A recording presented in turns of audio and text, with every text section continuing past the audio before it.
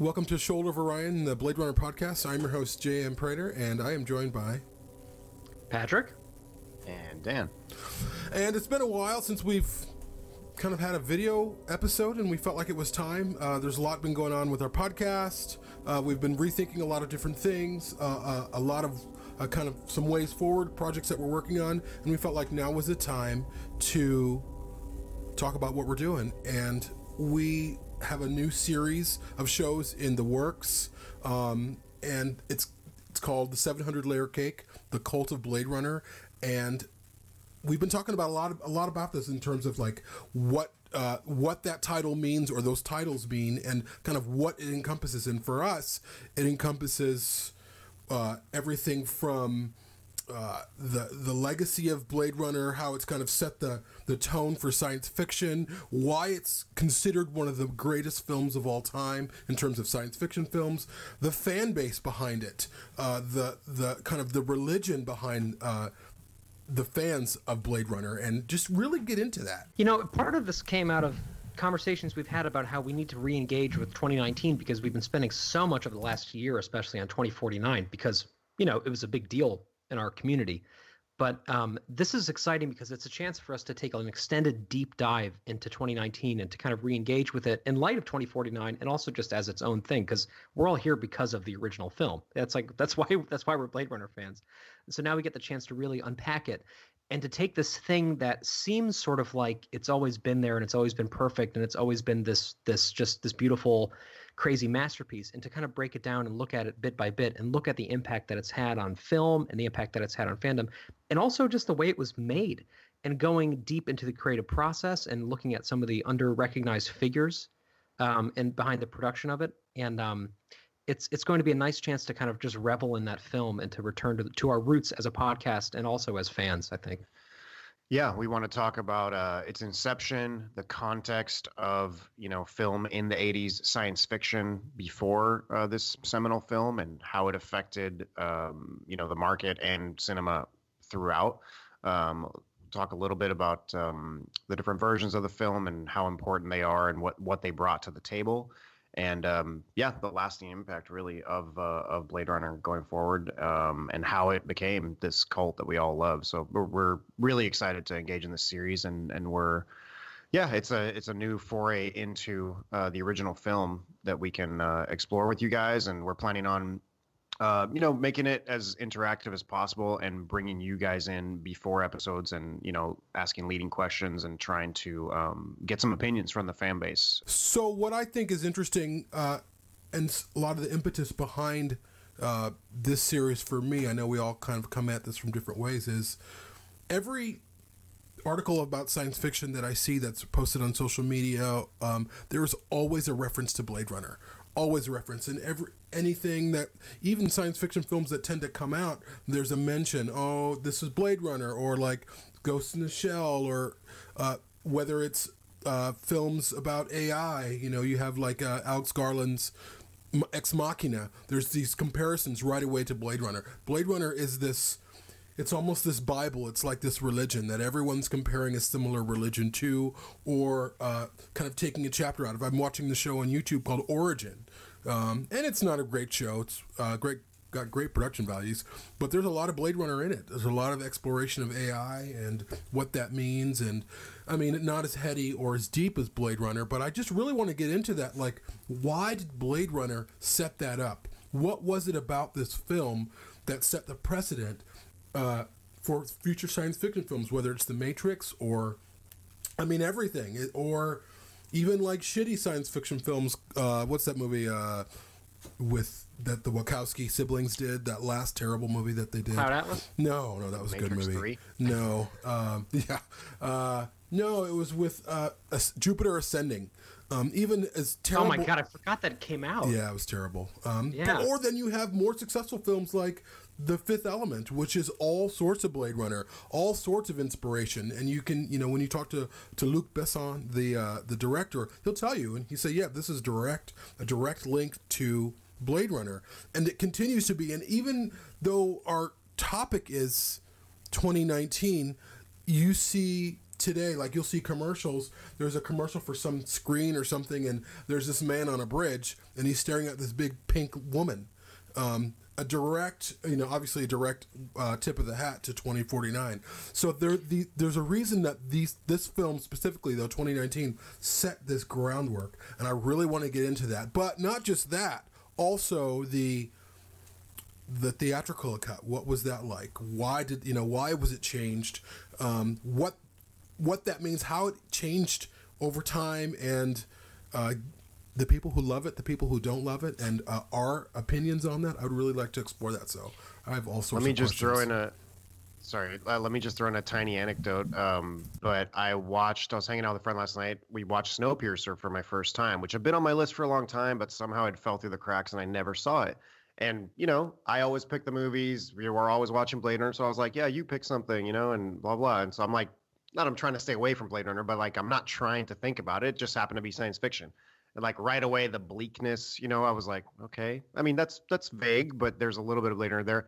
And all of a sudden, Tomas Lemarquis jumps into the frame and starts shooting people and talking. I'm like, oh crap! I was like, oh, Jamie interviewed him for Blade Runner 2049, and then there's a line from Ed Harris towards the end where he says, "You did a man's work," and I was like, well, you can't get away from it. I'm not making this shit up.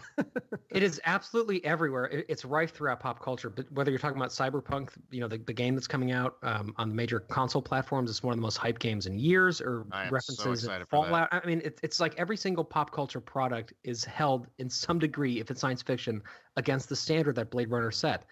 Even if it has nothing to do with it, people still just talk about it. I'm struck by, Sometimes it's inadvertence. Yeah, I think a lot of the time, which is exactly why a series like this is helpful, because it breaks it down and it makes overt some of those links and some of why certain things have resonated. I'm struck by the fact that, we get Google alerts, all of us, every day for Blade Runner and for various keywords, and almost none of them have anything to do with actual Blade Runner, but with the fact that things are compared to it, like constantly, every single day, I'm like, oh, this release has Blade Runner elements. This release has Blade Runner, an obvious nod to Ridley Scott's seminal science fiction film. Yeah, it's just such a part of culture. And I think it's going to be fun to look at it as something that existed before that, something that existed before it had such a widespread impact, as just this film that was released in one cut and then was recut and then fans recut it, and then it came out in different cuts. And then before you know it, you have this product that has had this whole journey to it. And I think it's going to be so much fun. And there's even the discussion of the dystopia that Blade Runner sets up, where you have a lot of kind of young adult dystopian movies that have come out. But that dystopia, the first dystopian science fiction film, arguably, was Blade Runner. We had a couple. You do have some dystopian science fiction films that more. Yeah, Metropolis is a big. Yeah, that's been a trope for a long time, I think. But I think Blade Runner does it in a way that speaks more eloquently and more universally. Yeah, its style and it's what they captured was unique. It wasn't created out of whole cloth. It obviously had inspiration, as all art does. But it was never done like that, and has never been done like that or replicated ever again, in my opinion. Even though everybody tries to all the time.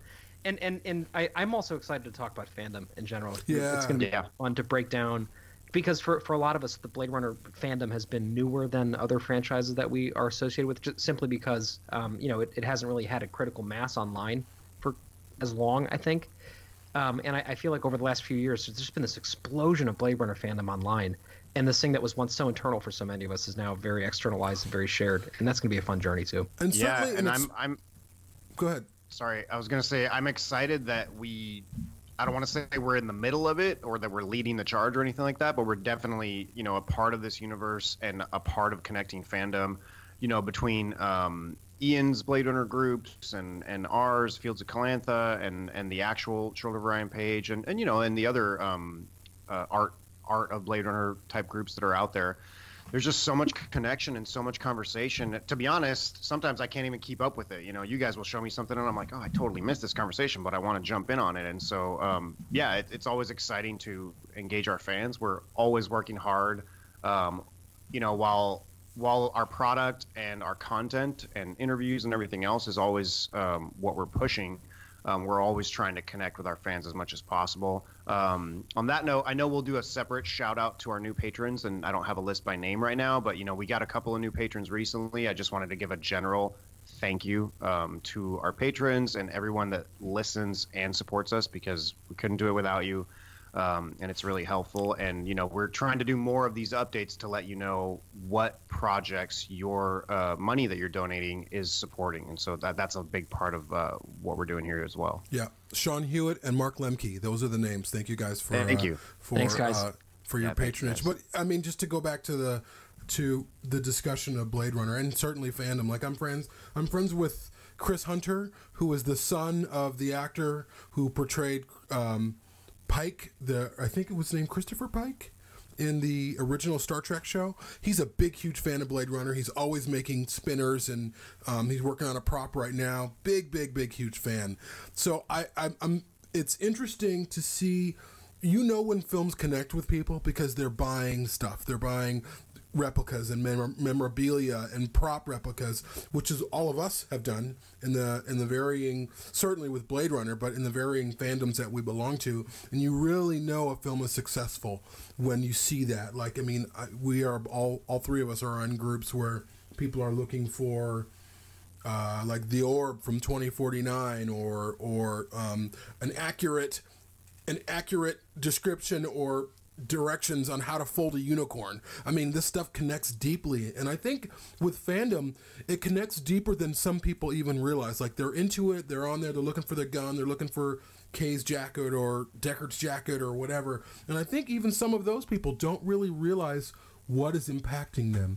They're looking for connection. It's like they're looking for something real, and so they're connecting to Blade Runner in a way that I really want to discuss, the way that we discuss everything on our show. So I'm really, really excited about it. Here's an example of my sad attempt at art, but this is, the little chicken from Blade Runner.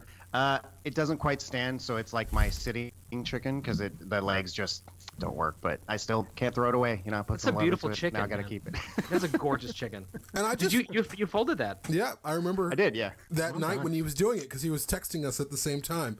But I love that. Like, there's this drive in us to want to connect more to these movies. I mean, I have something too. No, but I mean, I've got like Kay's horse and all sorts of things, and I love that. I love that a piece of art can jump into our hearts so intimately that we want we want a reminder on our shelves every day. I just love that. Yeah, like I have a Rachel poster over there that was by Froylan, who did the art for our show. It's quick, before we move on, and yeah, there we go. Before we move on, I wanted to point out that it's interesting because of licensing deals, or relatively a lack of them in Blade Runner fandom. A lot of the art and collectibles that people have are homemade, and I think that also says a lot. The fact that there was never like this big major action figure line. There was never any kind of a huge. Like if you want to get a spinner, you either build it or you get, one of like two different types you can find online, most of which are really expensive, It's not like there's just toys that you can grow up with as a kid, and et cetera. Whereas a lot of sci-fi franchises, benefit from having that in terms of the world at large. So I think it's cool that a lot of this stuff has been homemade, and I think that says quite a lot about how ardent supporters are. Before we move on, I have one more thing I want to throw out there, which we're going to have some fun with the structure of this 700-layer cake series. We're going to try some new things out. We're going to take it as an opportunity to kind of not reboot our show, but to kind of pick the tone that we want to move forwards with, because we're really out of the 2049 release wake at this point. We're going into 2019, actual calendar year 2019. There's a lot more to come on that. We're not going to get into it now.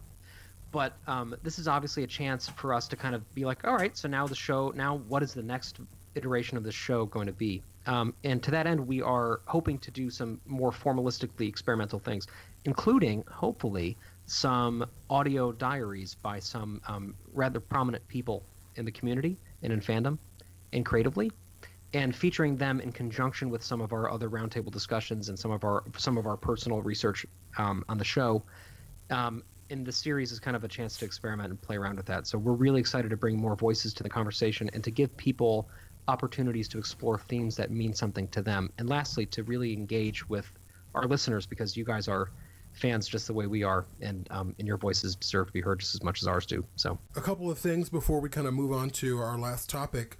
We have a new team member. He's just really works with us, or Yeah, in conjunction with us on both Perfect Organism and Shoulder of Orion. His name is Inga Kolstad. I'm sorry if I'm butchering your name. He's really amazing. He's just here in a capacity to share the love and share the posters that he finds, the fan posters, some links, articles, whatever. And he's so in love with these films. It's just like this thing that comes natural to him, and he's been great. He's a great guy. Kicking ass. Freaking amazing. He's in our Fields of Calantha group as well, but he shares mostly through our Shoulder of Orion page and our Perfect Organism page if you're also a fan there. So thank you so much to Inga. But also, in terms of what he does, I think one thing we haven't mentioned in terms of the connection that 2019 and the Blade Runner films make, the amount of fan variant posters is incredible. Every day we see something new. Like, I'm like, oh my God, that's awesome. And then the next day it's like, oh my God, that's awesome. Like, it just doesn't stop. The amount of connection people are making with these films, and they're making their own posters or their own images, is incredible. And I'd like to actually discuss that. And we've been talking about doing a book of fan variant art, and giving most of the proceeds, or a portion of the proceeds, back to the artists who are involved. I mean, it's a really great community of artists. So hopefully we can talk about that as well during our series.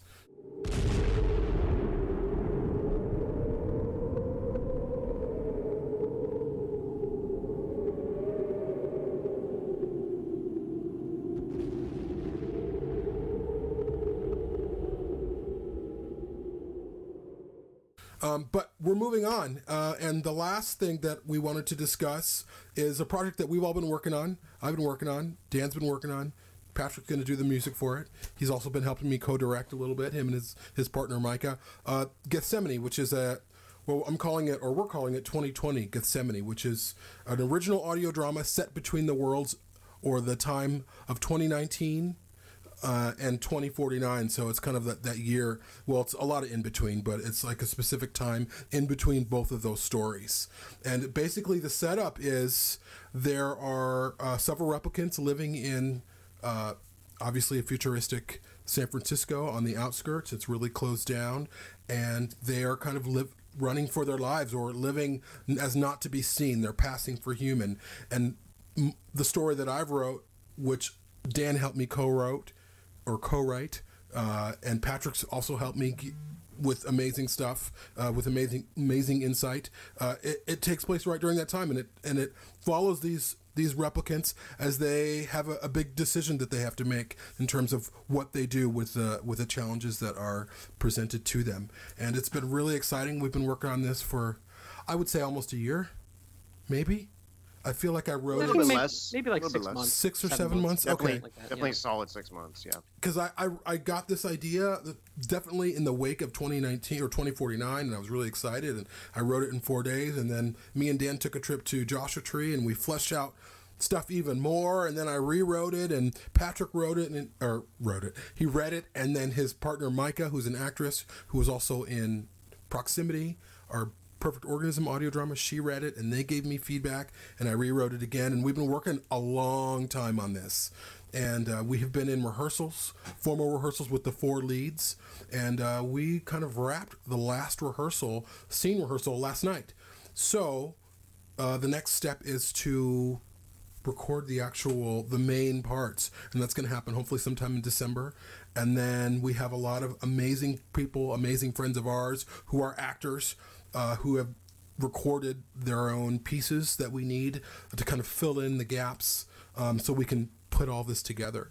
So I'm really excited about it. It's been an amazing process watching this come together. It's just that the talent that it's attracted has just been incredible. Just sitting there in rehearsals and being dumbfounded by just how poetic the writing is, Jamie, and the story. Both of you guys really came up with that. It's just absolutely incredible. And I cannot wait to score it musically once I finish the ballet that I'm writing. That's my next project, and I've been doing a lot of research to that end as well. And it's going to be an original score that's going to be based in the world of this piece, that will be unique to the project and is really inspired by a lot of the themes that we've been unpacking as the story has come together. So I think it's going to be really fun too. And I have to say, after Proximity, which was our Perfect Organism audio drama last year, I think we came away having learned quite a bit about what makes for effective immersive audio work. And I think that this is sort of the culmination of more than just this 7 or 8 month process of this particular piece. This is really a 2-year process, because the journey that this thing has been on goes back quite a ways. Yeah.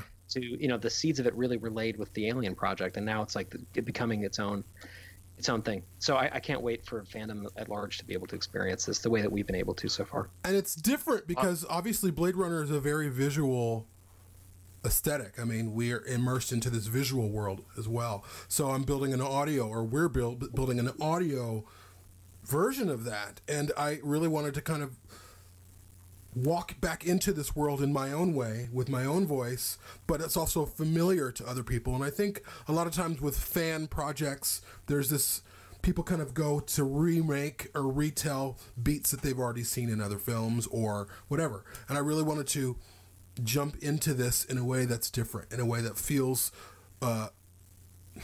respectful to the universe, while telling its own complete story with its own different motifs that we've set up. So I'm pretty excited about it. Yeah, I think, and that was the approach to the editing. I mean, this is really Jamie's baby, and it was a tsunami of inspiration. I mean, I remember that week when Jamie was writing, and he was like, "I can't do anything else. I have to write Gethsemane," and he spent 4 days on it and had a 50-plus page manuscript that was the script. And so, we started getting into it and reading it. And most of the editing was us, especially as extra eyes and ears on the project. And, to be able to get out of Jamie's first person view. And, when you're working on a project, it's nice to get, input from other people.